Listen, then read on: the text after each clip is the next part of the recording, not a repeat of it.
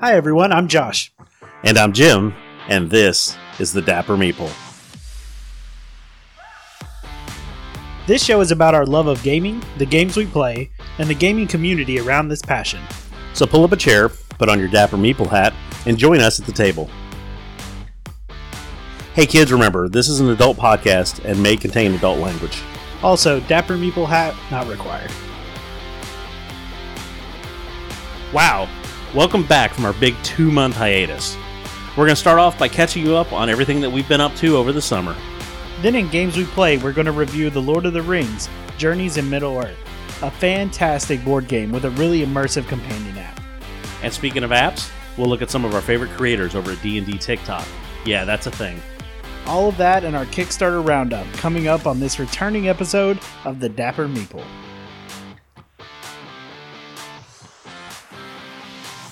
So hey, welcome back.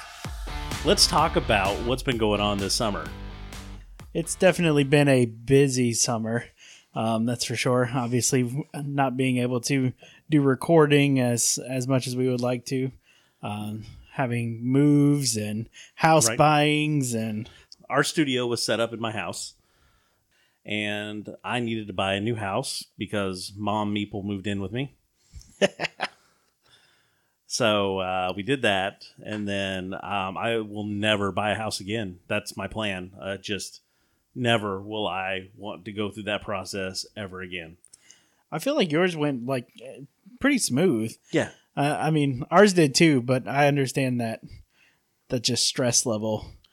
Yeah. And then we moved all of our stuff, and then we went down and picked up a truckload of Mom's stuff. And we finally are set up. I have a decent studio that we're still working on. So if it sounds a little tinny this time around, we're working on it.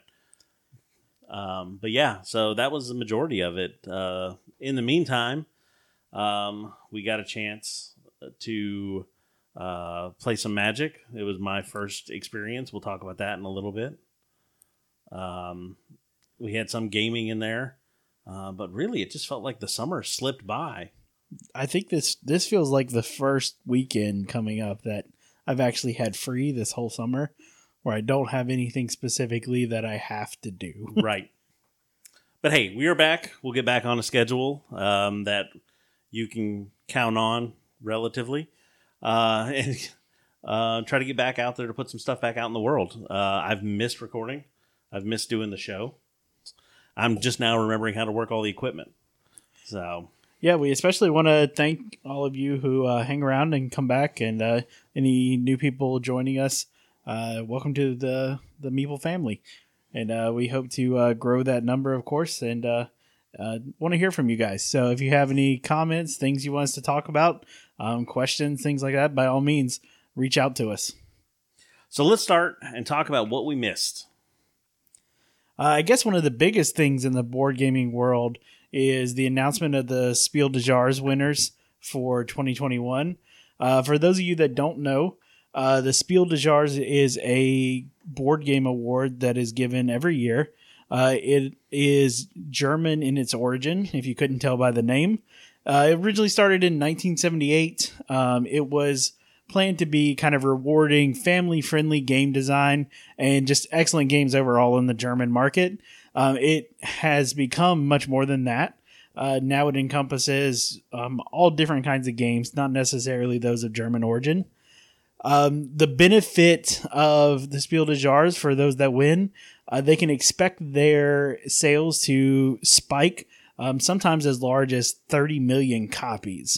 Jeez. So this is a big deal. If you create a game, you want to at least be nominated, because that pretty much puts you in the realm of 10,000 copies plus. But if you can win that award, by all means, that means you made it. Right. This year, there's actually a couple different levels of the Spiel des Jahres. There is the regular Spiel Award, which is just kind of your everyday board game. There is what's known as the Kennerspiel, which is more of the collector hobbyist board game level. And then there's the Kinderspiel, which is the kid version or the kid level game. The two that mostly you want to pay attention to are the Spiel and the Kenner Spiel. Those are the ones that board game hobbyists and enthusiasts really like to pay attention to. So who won it this year? So this year it was won, the Spiel des Jahres was won by a game called Micro Macro Crime City. In this game, it is almost a new iteration of Where's Waldo that really takes that kind of to the next level. The game comes with a pretty large mat. It's about 30 inches by about 43 inches, and it is a sort of collaborative drawing just like Where's Waldo was. There's a bunch of creatures, people, buildings, all sorts of things happening on this map. And what you're looking for, you have these cards that will tell you about certain crimes that are going on in this still picture. And the cool thing about it is that you can actually follow these crimes. So one of the examples that I saw was there are a couple of kids who steal one of the people's hats. You can see kind of in one part of the map how they're kind of in hiding with, I think they have a fishing pole, if I'm not mistaken, that they're trying to hook the guy's hat and then run away with it. You see in a later part of the map is him chasing them when they're running away with the hat. And then at the final part of this crime, you see them sitting on like a park bench playing with the hat.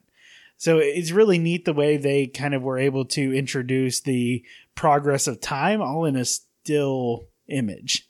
So this is one of those, it's finally starting to restock.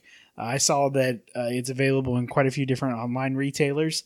But this one looks like a fun one to check out, especially if you enjoyed like those kind of I Spy or Where's Waldo, those type of games that you used to be able to play. Now, where is that game? Do you know who put that out? That game was designed by Johannes Sick and was published by BlackRock Games and a few others. They did, looks like, come out with a like Spiel edition, so that should be hitting shelves before too long. Nice. But definitely a fun and interesting game to check out to play either by yourself or also up to 4 players.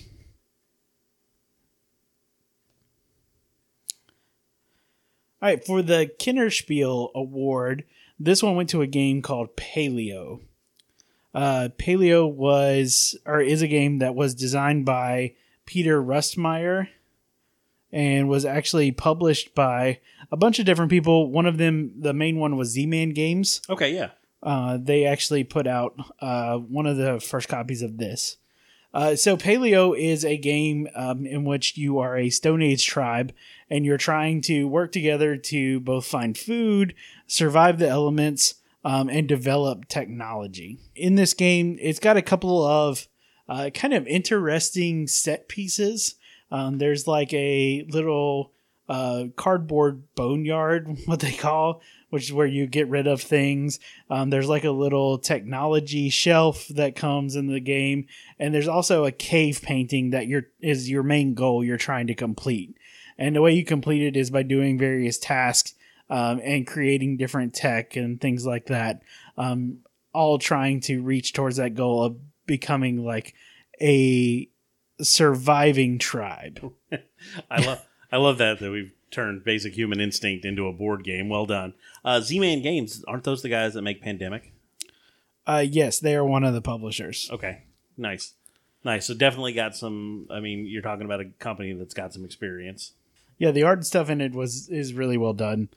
One of the things, like, it's almost a survival type game where there's a lot of different things that can kill you. And your one goal is to finish that cave painting. So that people will know that your tribe existed. So it's a fun little game. It's definitely more geared towards hobbyist gamers.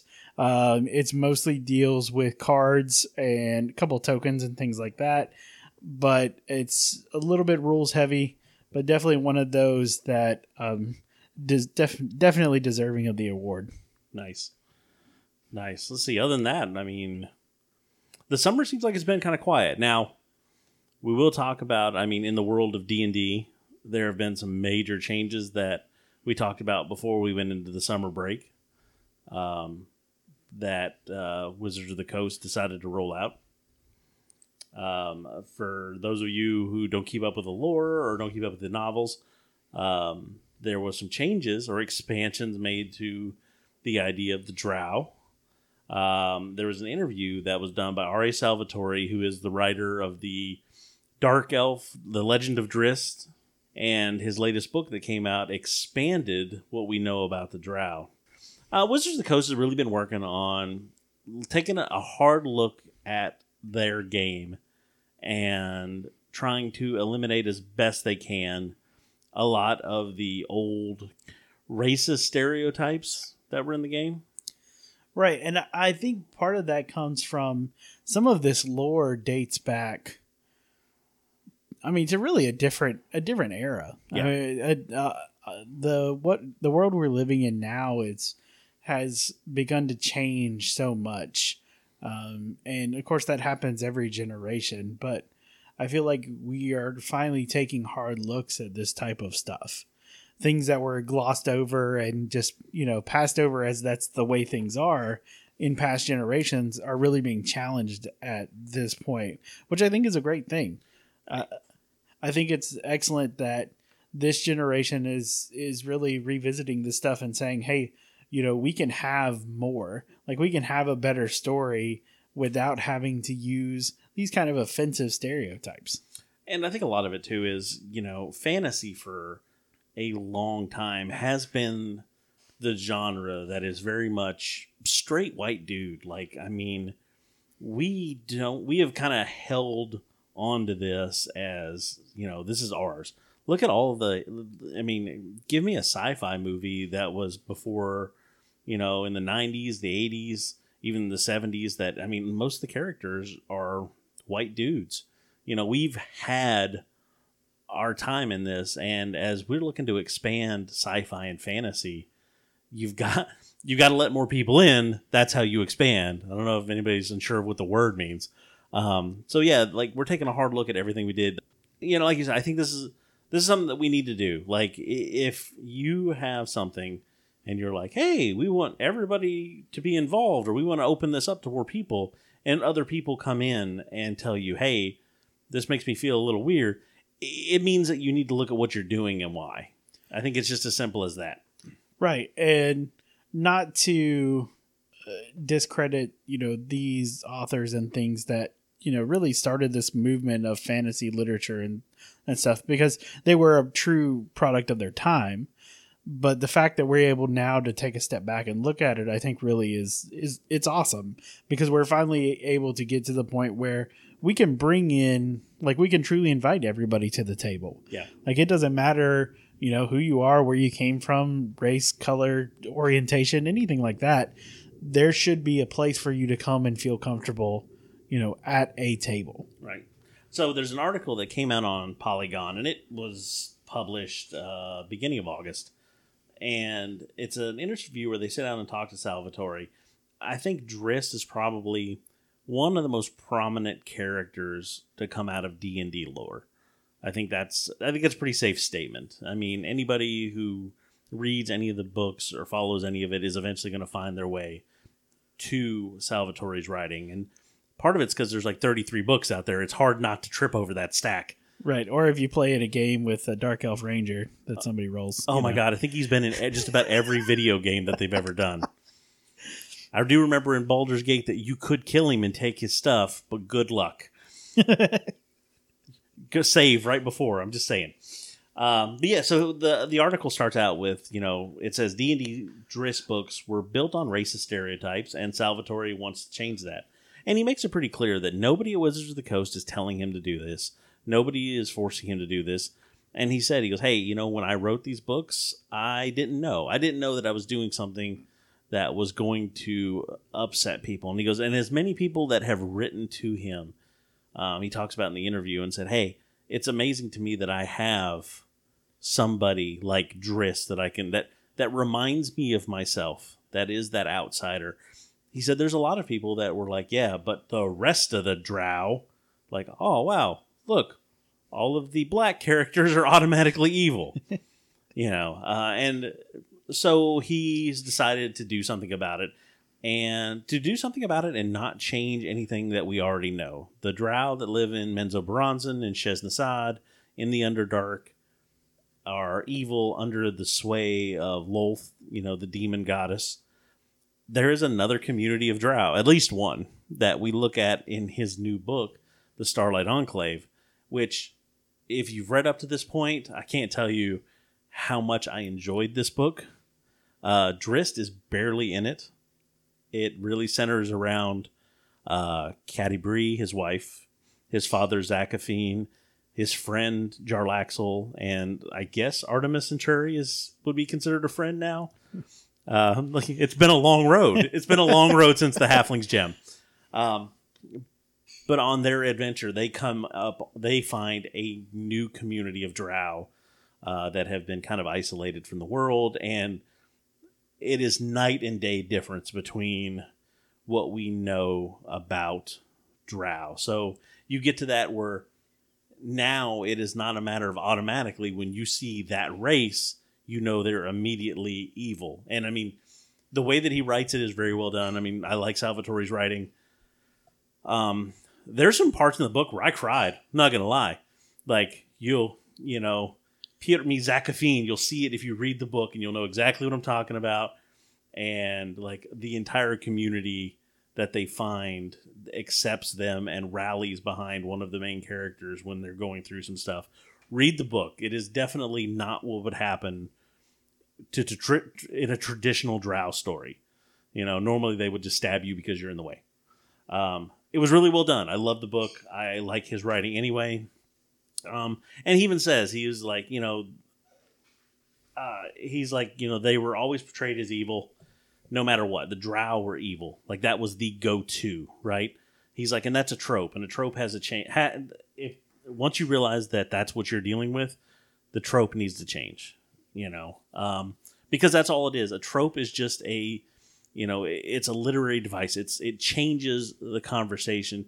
Like, everybody that's played D&D has probably played with the edgy rogue, right? Mm-hmm. And that's a trope. Like, there's no way every rogue is an orphan that grew up in the streets and hides in the shadows. And although that urchin background is really good. Right? It's hard to get away from it. But for the drow, you even see in this book, too, even drow from Menzo Bronson, after what happened in the last books and what happened in like the previous trilogy that he wrote, you see a lot of drow making, deals. Like Luskan, which is a huge port town, is pretty much under the control of Brigand de Garth, Jarlaxle's mercenary band. Like, it's an open secret now, and like drow are walking the street in the surface because maybe not all of them want to worship the evil demon god that causes chaos. So they're changing it, which makes sense to me. Like, I guess from a young age, like we grew up in the South. Racism is still alive and well.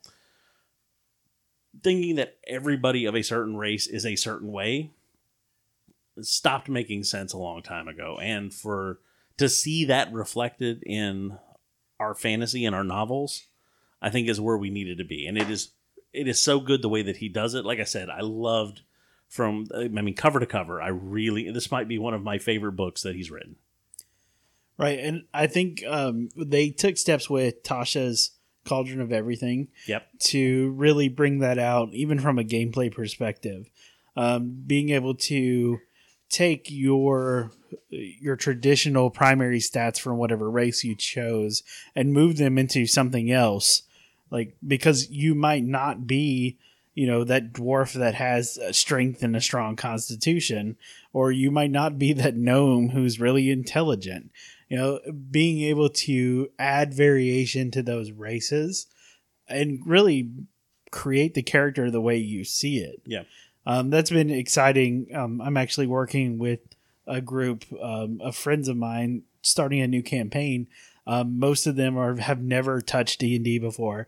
So we're starting from scratch. Most of them have no idea of fantasy, like no experience there. So, I'm explaining what's a goblin, like all of these things. And I love the freedom that I have now to show them a list of possible races. And I don't have to be like, you don't want to pick that one because your stats are going to be this. No, I don't have to do that. I let them, they're able to choose what they want. And then we build that character idea. Yep. So we've started backstories and all that, and we haven't even talked numbers because the numbers are not important at this point. It really allows you to build a character and create a story that you want, which at the end of the day, I think most of us are in for, is that storytelling aspect. I think, too, one of the, just as a general DM tip, if you are starting a campaign, if you're doing like a learn to play session, if you're bringing new people in, don't worry about the numbers up front. Like, don't worry about the stats. You can be like, hey, here's going to be your stats. Don't worry about those. Tell me what character you're picturing in your head. Yep. I think that's a great way to start out, which it sounds like that's what you've done with them. Did we end up with Did we end up with the gnome stripper bubble glitter? Her name is Teensy Bubbles. Oh, my bad. Yeah. And yeah, that's exactly what we did because, I mean, to sit there and tell somebody, all right, well, you're going to have, an 18 strength. That's really good. To a player who's never played D&D before, that means absolutely nothing. The next question is, well, is that good? Yeah. Instead, if you're able to sit there and design, this story with them and this character, even backstories are exciting and can lead into so many possibilities if you just let them build the character that they want. I mean, we have a Yuan-Ti pureblood that is going to be a warlock, and her patron enjoys creating conflict in people. So where normally Yuan-Ti would be a mostly evil race, she's not going to be that way. She's going to be trying to do good, and by doing that, that's what her patron's going to reward her with. Oh my God. I swear it's Dristed Yuan-Ti form. I love it. Yeah. So all of these things, I mean, you allow these players, and the player who's going to be playing that character has never touched D&D before. In fact, she's not really big into what we'd consider traditional, nerd or geek or fantasy type things. But I mean, she's messaging me every day going, man, I can't wait to play this character, or hey, can we do this? Or can we kind of move the story this way because I really want to try this. And I mean, that just shows how easy it is to build excitement just by starting with them designing their character. I think that's going to be a good time. I'm going to get in on this game. I'm going to come in and play the ringer. It's always good to have somebody that knows how to play, so you don't have to answer all the questions. So I'm looking forward to it. I'm looking forward to playing a game in person because that hasn't happened in a long time. So that'll be good. So we're talking D&D, so I guess, the big elephant in the room this summer was the Magic set that was released. The biggest crossover of the season. Oh, bringing in that hot drow summer, baby. I have never played Magic. Josh has talked to me about playing.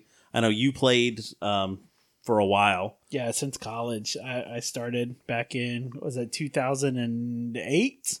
Yeah, so it's been a while. I have never played. I've seen it from afar. I get it. But I think for me, what really intimidated me about it is the fact that there are so many cards. Like, this has been going on for years? Yeah, decades. And they release cards 3 times a year, and I've never been involved in any of those. And I think that was the big thing for me. It always felt like, how am I going to know what somebody's getting ready to play against me? It would be hard for me to anticipate. But so they did a set of cards based in the Forgotten Realms, and I had to get involved. So we decided to go to the opening event for opening weekend. The pre-release. So we went to the pre-release, which has been my first time. And here, we'll play a little audio from my first experience with Magic.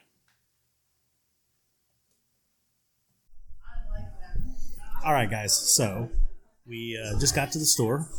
We're waiting for the event to get started.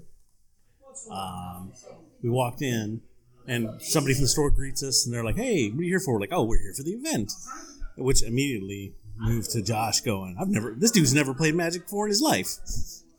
I just want to be upfront. No surprises here. The look on some people's faces, I can't tell if it was, how dare you come into our zone?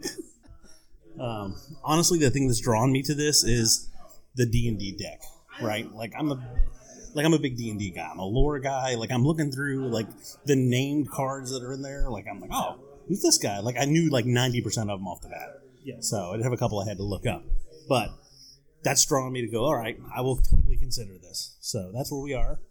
And I guess we're just waiting for signups, and we'll go from there. Yeah. So we are waiting for the event. Everybody's anxious, touching their boxes like it's Christmas Eve.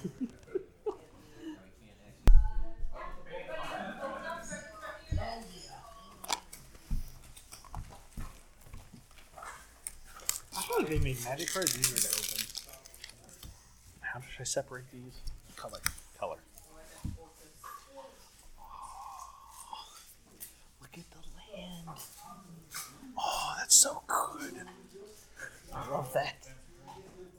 So for those of you who can't see, it is the Temple of the Dragon Queen, but it is the old like TSR cover. That's a land. Should I separate lands? Yeah, you can. Is that set mine off to the side. Okay, got it.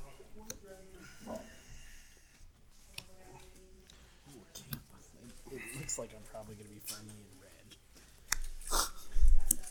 Minion of the Mighty, yeah. Oh, I love the art. It's so good. How many packs have you opened? 3. Oh, I'm way behind. This ain't my first rodeo. Fair. Is that colorless? It's equipment. Yeah, so it should have its own stack.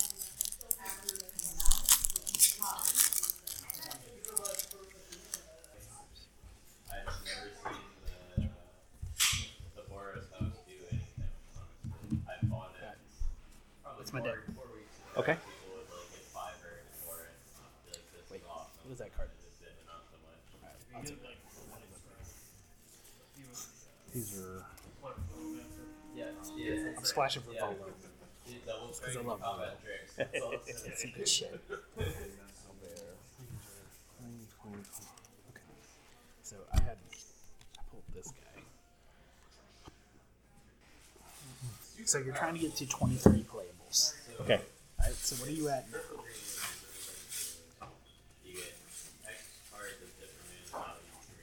22. Okay, that's pretty good right off the bat. You actually have a decent curve there. You're spread out real nice. That's what I'm kind of looking at. I don't know. So count how many creatures you have. All right, so we have drawn our cards, built our decks. I am going with a blue-red deck to start with, so lots of rolling, which is just handy because I have my dice with me.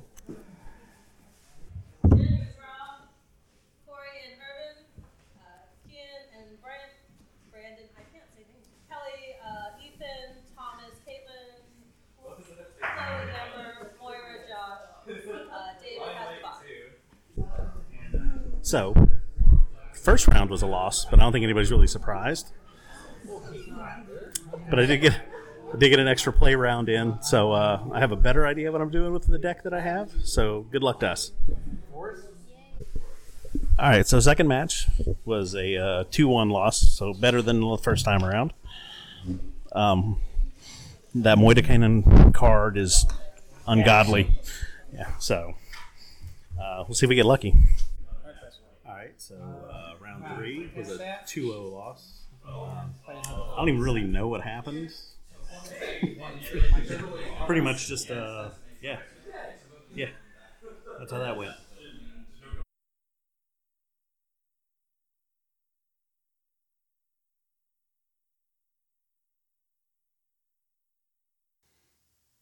So it was a good time. We went to a small game shop over in Suffolk. It's definitely kind of out of the way, but they had a pretty good showing. I mean, it was. Yeah, I think there was about 15, 16 people or so. Not bad, all things considered.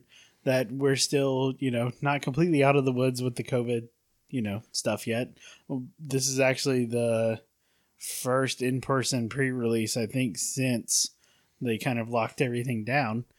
So it was good. There were a couple of families that kind of showed up. It was really nice, good, friendly local game store experience. Right. And I definitely got that impression. Like, it was a family type game store. There was a couple people there that showed up and were really just, good at it. The guy that I played my first match against ended up winning the whole thing. So if I'm going to get beat, I got beat by the best. I'm pretty good with that. But he was also, and when I say beat, I mean crushed.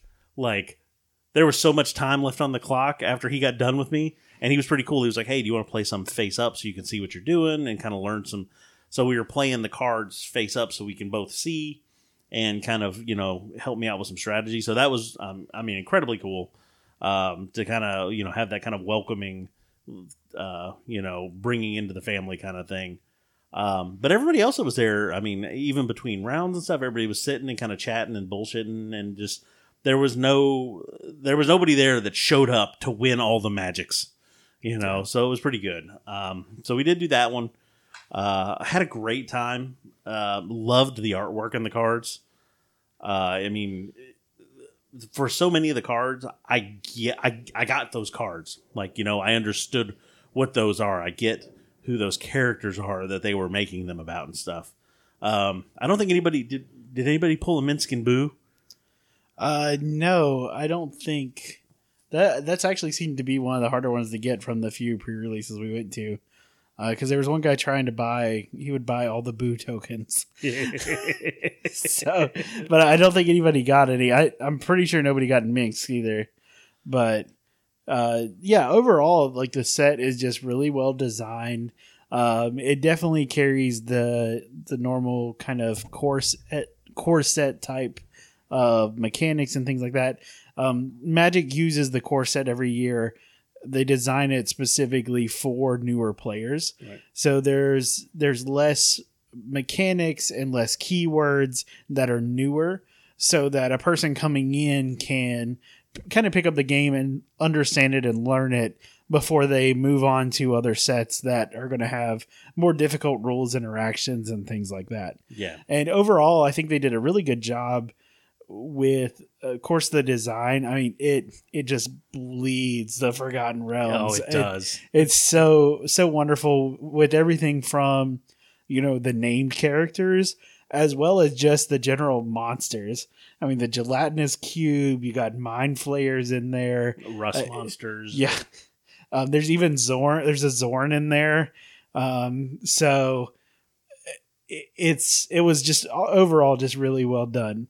The set itself is really balanced pretty well among the colors. Mm-hmm. They did something pretty cool in the insert for each pre-release.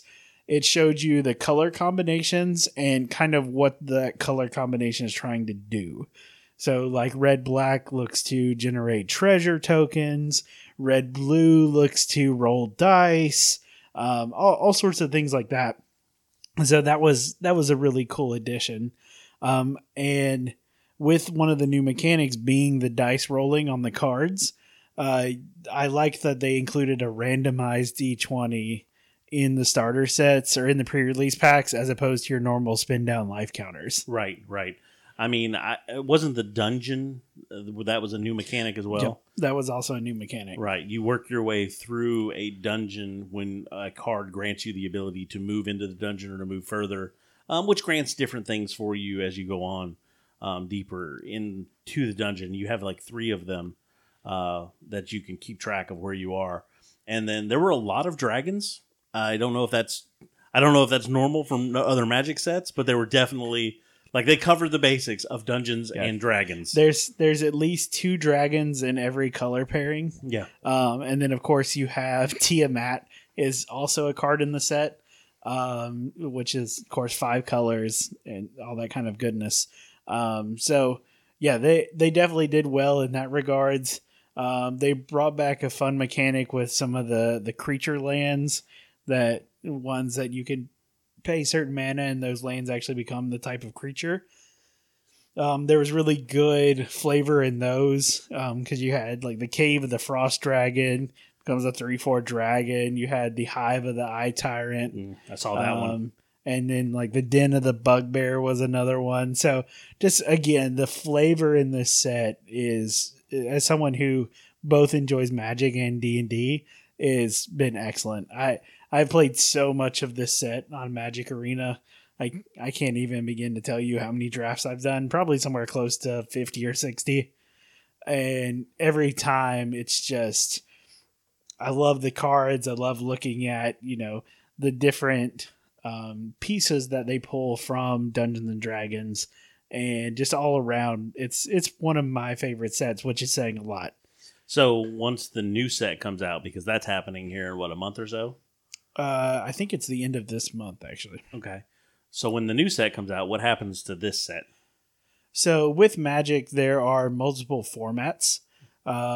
Ranging from, so the initial format that you can play just this set is called Limited. It is where you basically get packs and you open up those packs and you build decks based off of those packs. That's the gist of Limited.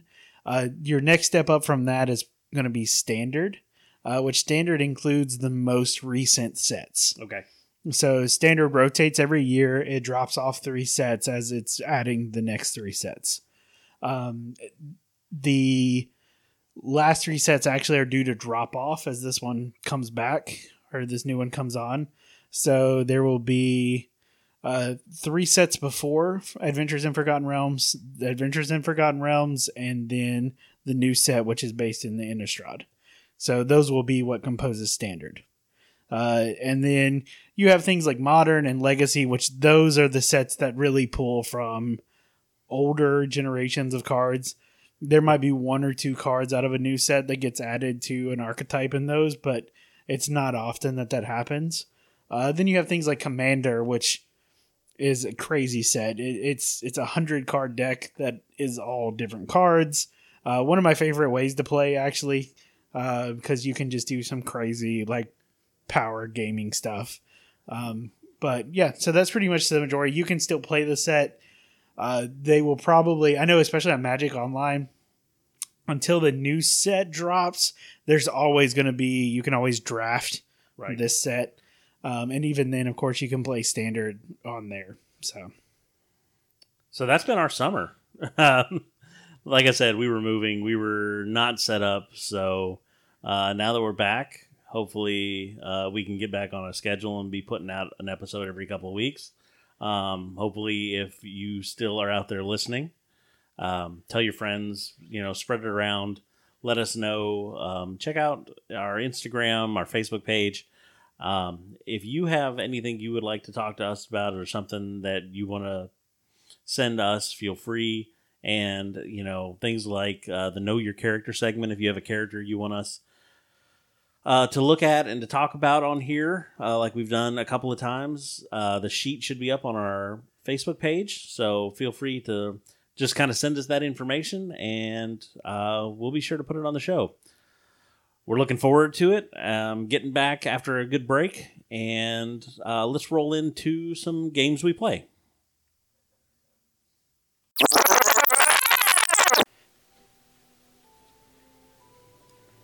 The Lord of the Rings Journeys in Middle-earth. It was designed by Nathan Hajek and Grace Holdinghouse and published by Fantasy Flight Games. It's best described as a dungeon crawl game that uses a modular tile system where players explore many parts of Middle-earth. Players start by choosing a character from Tolkien's classic novels and build a deck of equipment and skills that they will use to make attacks and complete skill challenges while exploring an ever-expanding map. The game is run by an app that randomly generates what tiles to use and what challenges will need to be completed, all while following a specific quest outline. There are 2 types of maps in the game: journey maps and battle maps. Journey maps make use of the tiles that are placed as the board gets explored by the players, and battle maps use a singular large area with terrain and objects that can be interacted with. Throughout the course of the campaign, players will use both of these maps as they try to complete the objectives and progress the story forward. Currently, the game has 3 expansions that are for sale outside of the original base game. Each one includes multiple new enemies, more tiles, and new heroes that the players can play as. Overall, the game is an excellent use of the app. It builds off of what Fantasy Flight learned with the original Mansions of Madness 2nd Edition to actually go one step further. Instead of having a set board game every time you play, the game changes the map and chooses new tiles randomly so that every game that you play, even if it's the same quest, will be a different map layout for the game.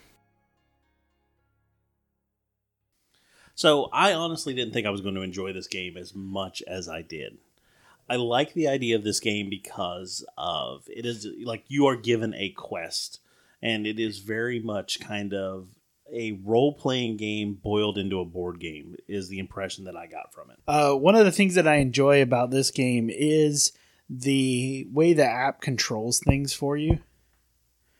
It is, like we talked about in the intro for it, it builds upon what Mansions of Madness 2nd Edition did, which I don't know that if you've played that game. I have not. But I played quite a few games of it, which starts out with pretty much a set map. There is some variation to it, but mostly you know what you're going to get. The differences in it are the way that the challenges work and the way the enemies move. But this kind of takes that a step further where every time you're playing using the journey maps, that layout will change. Right. I saw that with the app. As we were playing, we chose our characters, and I went with Gimli. Yes, because he's a dwarf with a large axe, and that really just fits my playstyle. You were using Eowyn? I think it was Eowyn. Yeah. So more of kind of the scout, more aloof, ranged attack. Well, that's one of the things you can change kind of your class per se. And what it does is changes the cards that you are able to draw from in your deck. Right. So there are multiple different things. I know you played as the Guardian. I believe so, yeah. Yeah, so there's like the Guardian, there's the Captain, there's the Hunter, and a couple others like that. And they all kind of have their skill set they're geared towards with the cards. But overall, I mean, you can play whatever character you want with whatever class you want.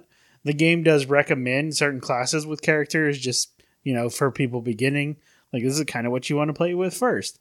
But it's definitely not restrictive in any way. No. And that was one of the things with your cards when you play you have ability cards drawn out that you can use. It really did feel like you had a lot of options for dealing with, whatever the challenge may be, whether it be combat or something else. Right. It uses a similar testing system to Mansions of Madness in that you flip cards looking for successes, which I kind of enjoy a little bit more than like a complete random dice rolling, at least when it comes to board games. So that was kind of refreshing. I enjoyed that, and it felt familiar at the same time, so that always helped. I also enjoyed the way that they integrated like the battle map system. Yes. So when it was basically a boss fight is what it comes down to. You have, instead of having to pursue the boss across all these map tiles, it just offers terrain and like object pieces that your character can interact with in different ways. Right. I like that too. What was it, like the campfire and stuff that you put in? Right. When we were setting the map up, my first impression was like, oh, stuff. But there are, certain interactions can cause, different terrain features to be more or less effective. So, but it's a very tactical map. And the one there was a couple of them that were rough. Like, I mean, the bosses are no bullshit. Yeah, I know the one thing I like too is that your progress carries over, not just if you completed it, but how well you completed it. Right. So, for instance, one of the first quests that you're doing, you're trying to pursue pursue rumors about some robbers or something like that, and you end up finding like this orc camp where there shouldn't be an orc camp. And depending on how quickly you're able to discern that information and actually get to the camp determines how hard the battle map fight is in the next quest. Right. That carries over, and you can upgrade. Well, I know we didn't get a big chance to upgrade because we didn't play far enough into it, and it takes a lot for you to like get the experience, to get the ability to upgrade your weapons, to upgrade your skills. There's a lot of game in this box. There's a lot. Let's go into talking about it then. Let's talk about value. The base set, what are we looking at? So base set MSRP, if I remember correctly, is $100. Just straight up. Oftentimes you'll find, especially because it's a little older now, you can find it on sale at certain places. Normally get like 20-30% off of it. It's worth every penny of that $100, especially if you are a Lord of the Rings fan. One thing I liked especially is that it wasn't all the headliner characters. Yes. They are in there. Yeah. So the original base set comes with Aragorn, Legolas, and Gimli being your main three. But then there are also 3 other characters that are from his lesser known novels. So that's really cool. Some of the expansion characters, I know the first big box expansion they came out with had Gandalf in it. So, I mean, that's one of the big ones. And the newest one that just came out has a couple others in there. Bjorn being one of them. The guy who could turn into a giant bear, which, I mean, again, who doesn't want that? But nonetheless, the value just for the base game, there is a ton of game in the box. Plus, in the app, there's actually an expansion that you can purchase that still uses base game components. So it's like a second little quest line that you can get without having to buy any additional like pieces. Right.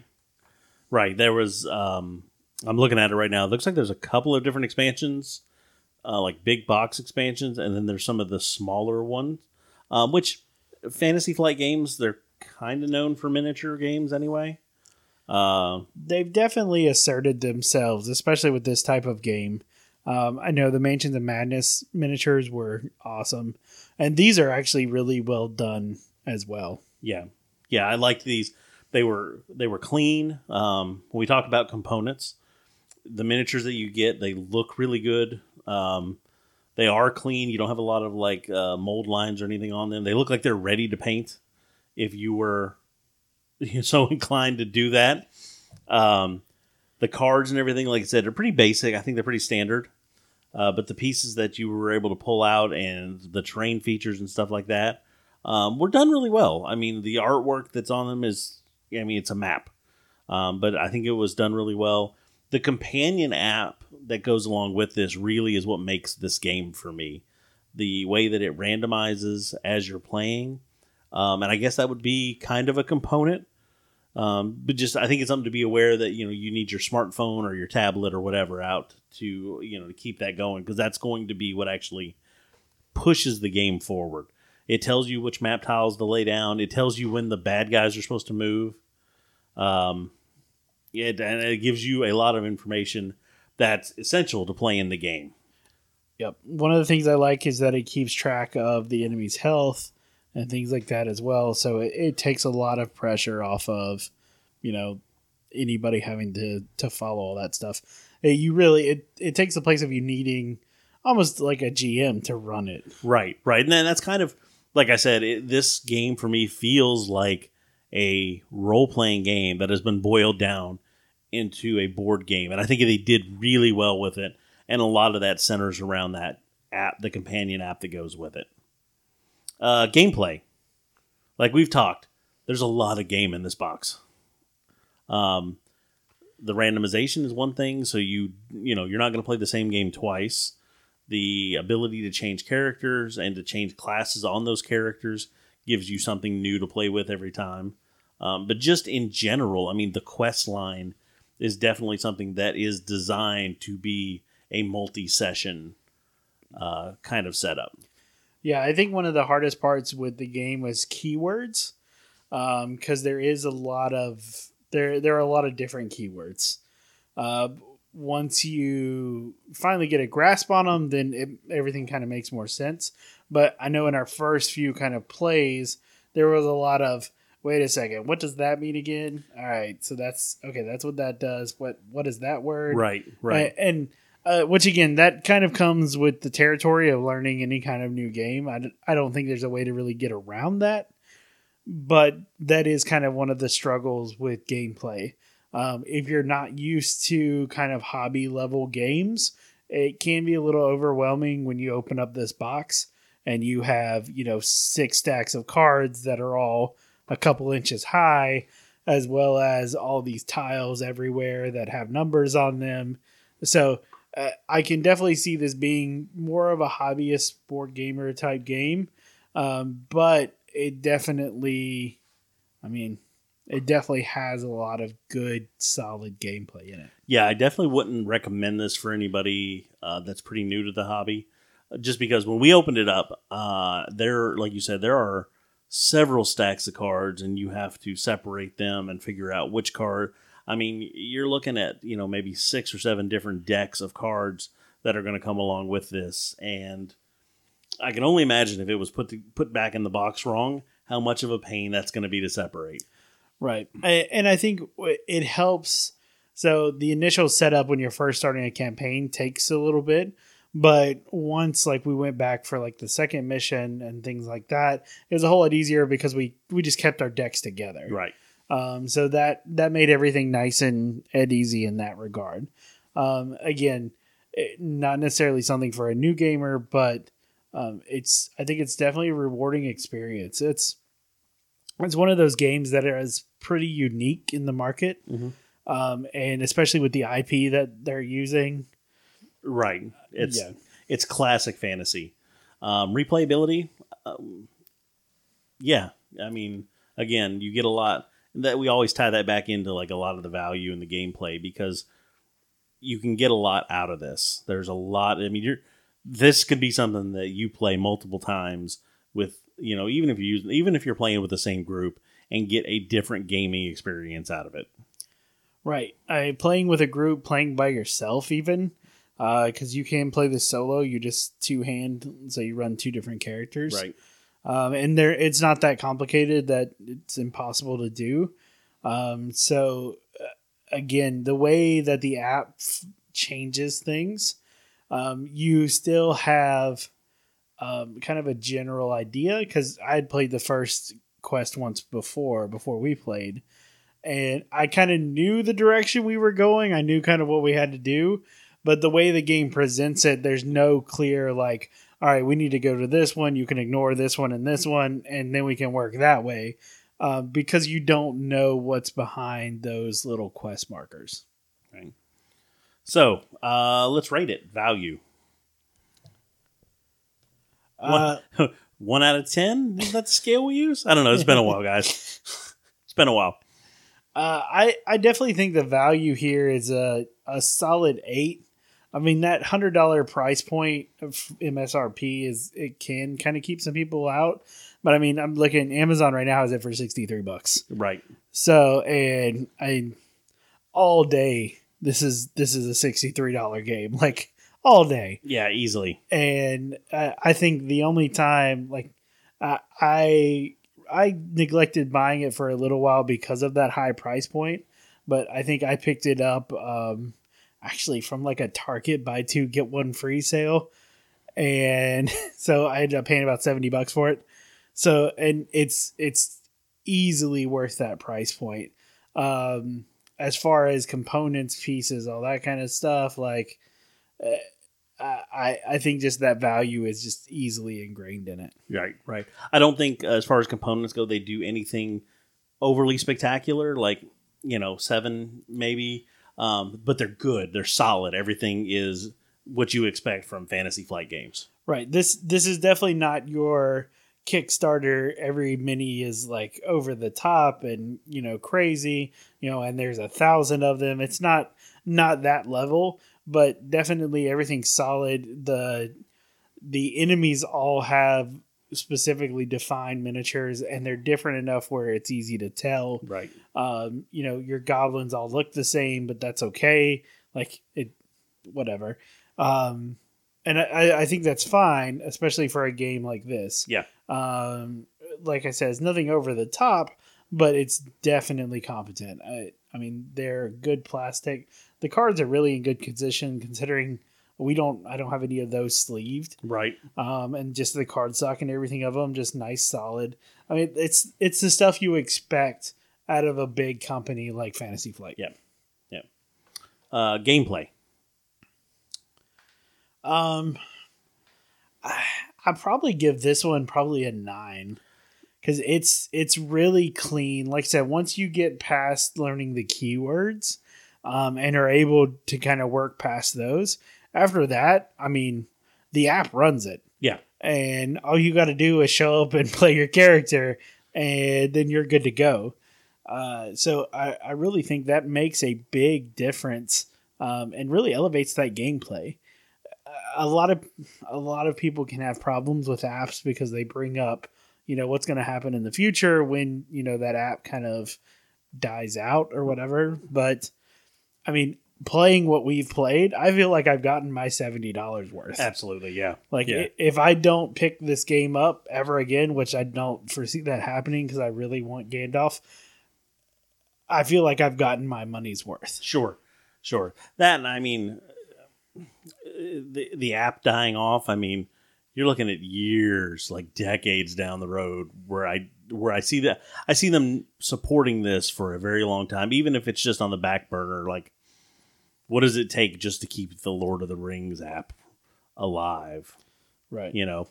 So yeah, I'll agree. Definitely, the gameplay on it was like I said, I had way more fun with this than I thought I was going to. I thought this was going to be, especially when we opened up that big box, I thought this was going to be way more of kind of like a trudging through it, and it was definitely exciting.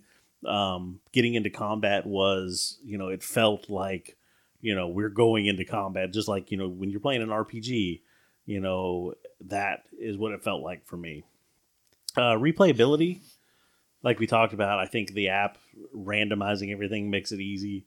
The fact that you can play different characters, you can switch up their classes, you can switch up how you play those characters. I mean, you could play it a dozen times and get, I think, 12 different experiences. Oh, absolutely. Especially when you start to add in expansions and things like that. Because I think both of the big box expansion had 6 new characters. So right, and there's a lot to grow on from Tolkien's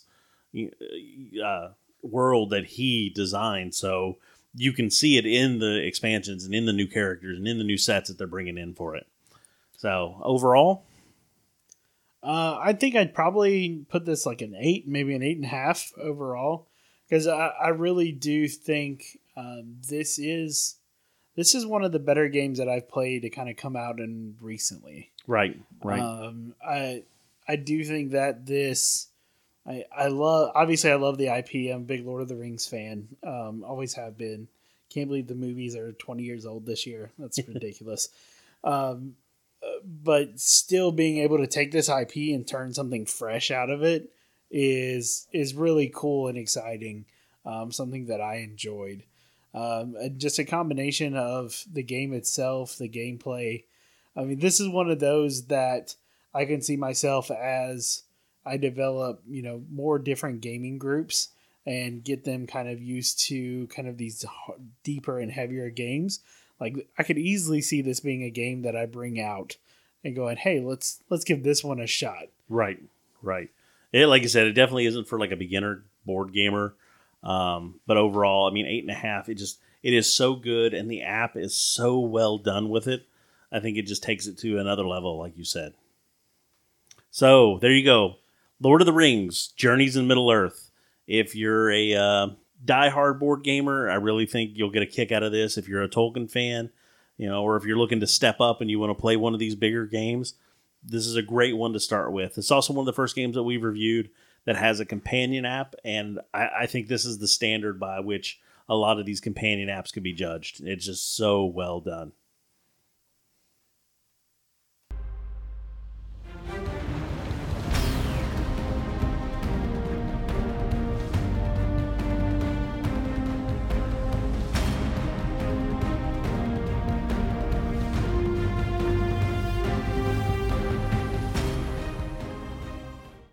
So we know it's been a long time for us, but as we traditionally do, we're going to go ahead and close out the show with our Kickstarter roundup. We got a couple good projects here to take a look at. One of them being something that's near and dear to our heart with Calyx Shelves. Those of you who are around the board game community know very much that Calyx by IKEA has been endorsed by many different popular board game reviewers and many YouTube channels. You can find their backdrops actually created by using these shelves and filling them with board games. So that's definitely an exciting one that we want to talk about. We also have a 5e supplement, which we brought these in every now and then. This one specifically, though, offers 10 brand new classes and over 100 subclasses. So definitely something to take a look at there if you're looking for an exciting way to spice up your 5e game. Some people have even described this as Player's Handbook 2.0, which is pretty exciting. And then lastly, we have a board game for you that comes from kind of the age of sail. Some really salty sea dogs, if you will, looking for dominance out on the ocean. So without further ado, let's hop into our first one. First up, the Lax Racks. So if you are storing board games, if you know what we're talking about with the Calyx shelves, one of the things that that a lot of people have trouble with is how to store them. And now I've just moved. I finally have a game room, and I'm setting it up. And I picked up a couple of different sets of the Calyx shelves. And figuring out how to put the board games in there has been a pain. Right now I have them sitting on their side, which apparently you should not do. Especially if you watch this video that comes along with this. What the Lax Racks allow you to do is it gives you a system to put dowel rods and add extra shelf space so that you can store your board games horizontally. And you can put multiple board games inside the shelves, and it keeps them very neat. They're going to hold your big, heavy games that you've got, your box of Nemesis, your Gloomhaven, your big games that, weigh 4 or 5 pounds. They say that they're going to hold them. The campaign is funded. So, and I mean, way funded. They are at 246,000 out of the 11,000 they originally were working for. The campaign also has 13 days left to go as time of recording. So there's definitely a little bit of time to get involved in this. One of the big benefits to this I see is just longevity of your games. Even if you didn't have a system like this, you could store your games horizontally. But the constant pulling and trying to fit them back in, because you'll always want to play the game that's on the bottom of the shelf, it can cause wear and tear on the boxes over time. This is just another way to make sure that your games stay fresh for longer. So there's a bunch of different levels you can back at. The first kind of level that starts with the shelves is $29. It basically allows you to create 12 different shelves, which for me, who is somebody who owns a 5x5 Calyx, is nowhere near enough. That's what I was going to say. That doesn't even get you started. Yeah. But if you have a smaller collection, perhaps you have one of maybe the 4-cube Calyx or something like that, this would be a great place to start. It allows you to really do the separation and build it the way you want it. One of the things I do like about the campaign is also the inclusion of the acrylic shelves. So you can kind of mix and match. I know in my Calyx, I actually have a couple of the doors that you can buy with them. They kind of offset just the general openness of it. It also allows me to store some kind of smaller games and things like that don't really fit well on the shelf. The next level of that you can pledge at is actually at $55. And it doubles the amount of racks that you get. So you can actually do 24 different shelves.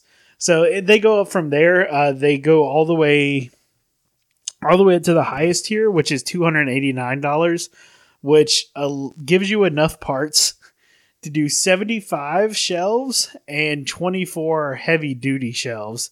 It also includes 5 acrylic display shelves and 2 of these pocket game organizer drawers, which are kind of separated pieces that can fit in there that give you a place for those smaller games.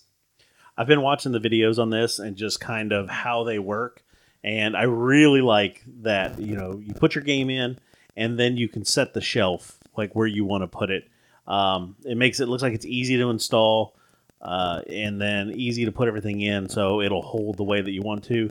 The acrylic shelves look great. I've actually got a couple of my Calyx boxes that are dedicated to minis, so having that acrylic shelf in there looks like it's going to work out really well for me. Like you said, I think you start getting into those acrylic shelves at the Rax Deity, which is like $149. You can also get them as add-ons too. Yeah, that's what I was looking at. So a couple of the add-ons that I do like for this, they have a couple. One of them is a dry erase play count stickers. So those are pretty cool. They're almost like little miniature pennants that you can put on the side of your board games that have a dry erase section. So you can record the amount of times you've played games. It might help you if you ever get around to culling your game collection, see which ones you have played or more often. Also, they have these stands. They're called Display Stands of Striking Wonder. It's $24 for a 3-pack. Basically, it's an acrylic stand, little A-frame stand that you can put up on top of your various shelves, and you can actually display some of your more cumbersome board games up like that, or ones that maybe you have a collector's edition of something like that, just something you want to really show off. This is awesome because there are games out there that are odd shaped or odd sized. Looking at you, Gloomhaven, we all know. And having something like this to be able to display them is still kind of with your games, but yet separate, where it's not taking an awkward space in your shelf, I think is an excellent idea as well. All right, next up. Valda's Spire of Secrets. It is a colossal expansion for D&D 5th edition. Or so they say. Some of the things that they say you're going to find in here. 10 new base classes. 5 new races. 150 subclasses for every class. 50 plus new feats. An arsenal of exotic weapons. New magic items. 130 brand new spells. Like we said rolling into this, a lot of people have said that this is the Player's Handbook 2.0. This is massive. And just kind of looking through it, I've already decided that I want to play a Way of the Mercy Monk teddy bear. I don't know what this race is, but it's a teddy bear with a sword and a shield. So I'm in. So this is actually produced by Mage Hand Press, which has had quite a few good 5th edition supplements. And from some of just the different reviews and stuff, reading about them, a lot of their stuff seems to be really highly play tested and balanced accordingly. So, again, we always recommend with homebrew items, use them at your own peril. But it helps now with the community with things like DM's Guild and those kind of outlets. It really helps with homebrewing opportunities getting tested a lot more to see just kind of where they fall in comparison to some of the traditional actually printed things. So this project is already backed. They're at $267. They originally were looking for $40,000 to start with. They're at $267,000. And it has 21 days left on the project. So they have a lot of different add-ons you can do, everything from pins to there's a leather, or actually those are still locked by stretch goals. There is a mahogany dice box. There is a GM screen. So they do still have add-ons that are waiting to be unlocked. There's a couple books. There's a Christmas one shot that if they get to 350K, is something that is actually free. So there's a bunch of different stuff in here. So tier levels, they have basically recreated a starter set that is good for both new players and veterans alike. For $25, you get the physical version of the starter set as well as a PDF version. So not bad there. To get the actual Spire of Secrets, you're looking at $35 for the PDF version. $60 gets you a hardcover as well as a PDF copy. Or you can go with the version that is geared already towards Roll20 or Foundry. So you can get that plus the PDF versions of them as well for $60.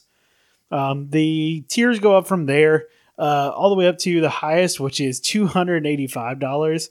It gets you a lot of... I was going to say, it looks like there are all the things in there. Yeah, like you get the starter kit, you get the GM screen, you get spell cards, you get a pack of minis for their new races, you get some cool dice, you get a dice vault, like you get all kinds of stuff with that ultimate tier.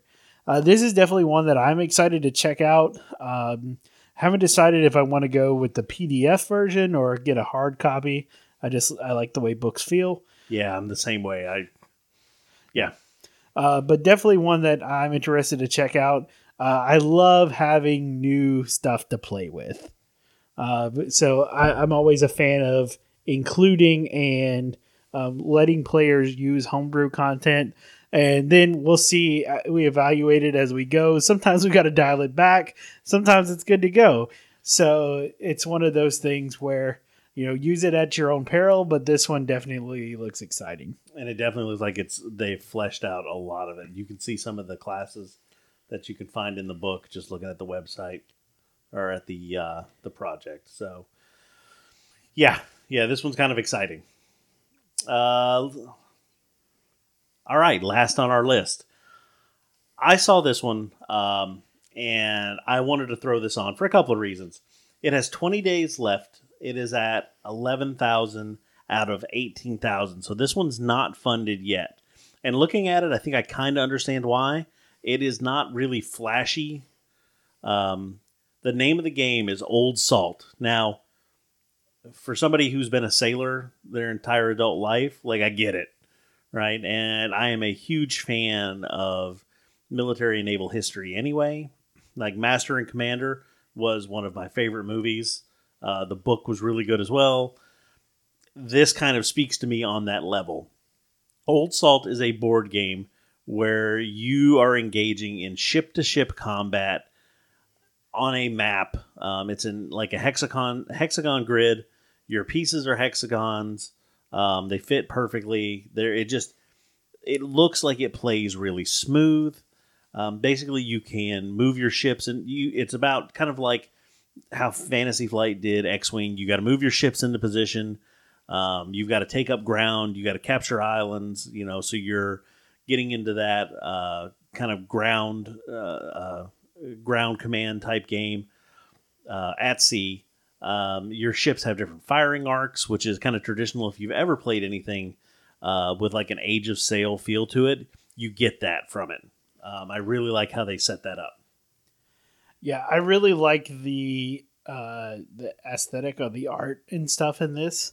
Everything from the board and to the tokens, it's all kind of that old school wooden weathered look. Yeah. Which I think is really cool in a game like this. But like you said, it's not extremely flashy. There's not a bunch of miniatures or anything like that, which is probably why it hasn't been funded yet. But overall, it does look pretty exciting. I like a lot of the different combat mechanics and stuff that they introduce here. I also like that it's just pretty straightforward. Right. It looks like it is a very... It's a simple game with a lot of options, is what I'm seeing. You've got different ships. You can build a fleet from some of the ships have exceptional marksmanship. Some of them are tougher. Some of them are faster. The grid movement allows you to move your ships together so your fleet kind of moves together, so you can set them up the way you need to. You roll dice for your attacks. You control areas, like I said, by claiming islands on the map. And then you have, a few different races, player powers, factions that you can take on to give you a little bit of a different flavor. Let me see. Like I said, nothing really crazy about it. As far as tiers go, it's only got 3 tiers. Right. You have the first tier, which is basically you just pledge $1 so you can get access to the pledge manager to decide later on if you want to join in. If you are a brick and mortar store, they have a $2 pledge, which will basically let them know what you are and get in contact of how you can get copies of the game for your store. And then for just the everyday person, it's $59 to pledge for the game. You get a copy of the game, you get all unlocked stretch goals, and then access to the pledge manager to do add-ons and things like that. There's a couple of good reviews on here, and you can try. Is this the one? Yeah, I think you can try this out on... Yep, on Tabletop Simulator. So if you have Tabletop Simulator, this game is available to you. You can give it a shot. It says, you can play it in about 25 minutes. Really simple setup, really simple kind of gameplay, but it looks really smooth. It looks very well done. Go check them out. Let's see if we can't get them over the hump in the next couple weeks and actually get this game funded. And with that last little bit, we slip the last bit of contraband past the sheriff, and we are done for this show. Thank you all for coming back again and spending some time with us. It's been too long. For the Dapper Meeple, I've been Jim. And I'm Josh. Good night, everyone.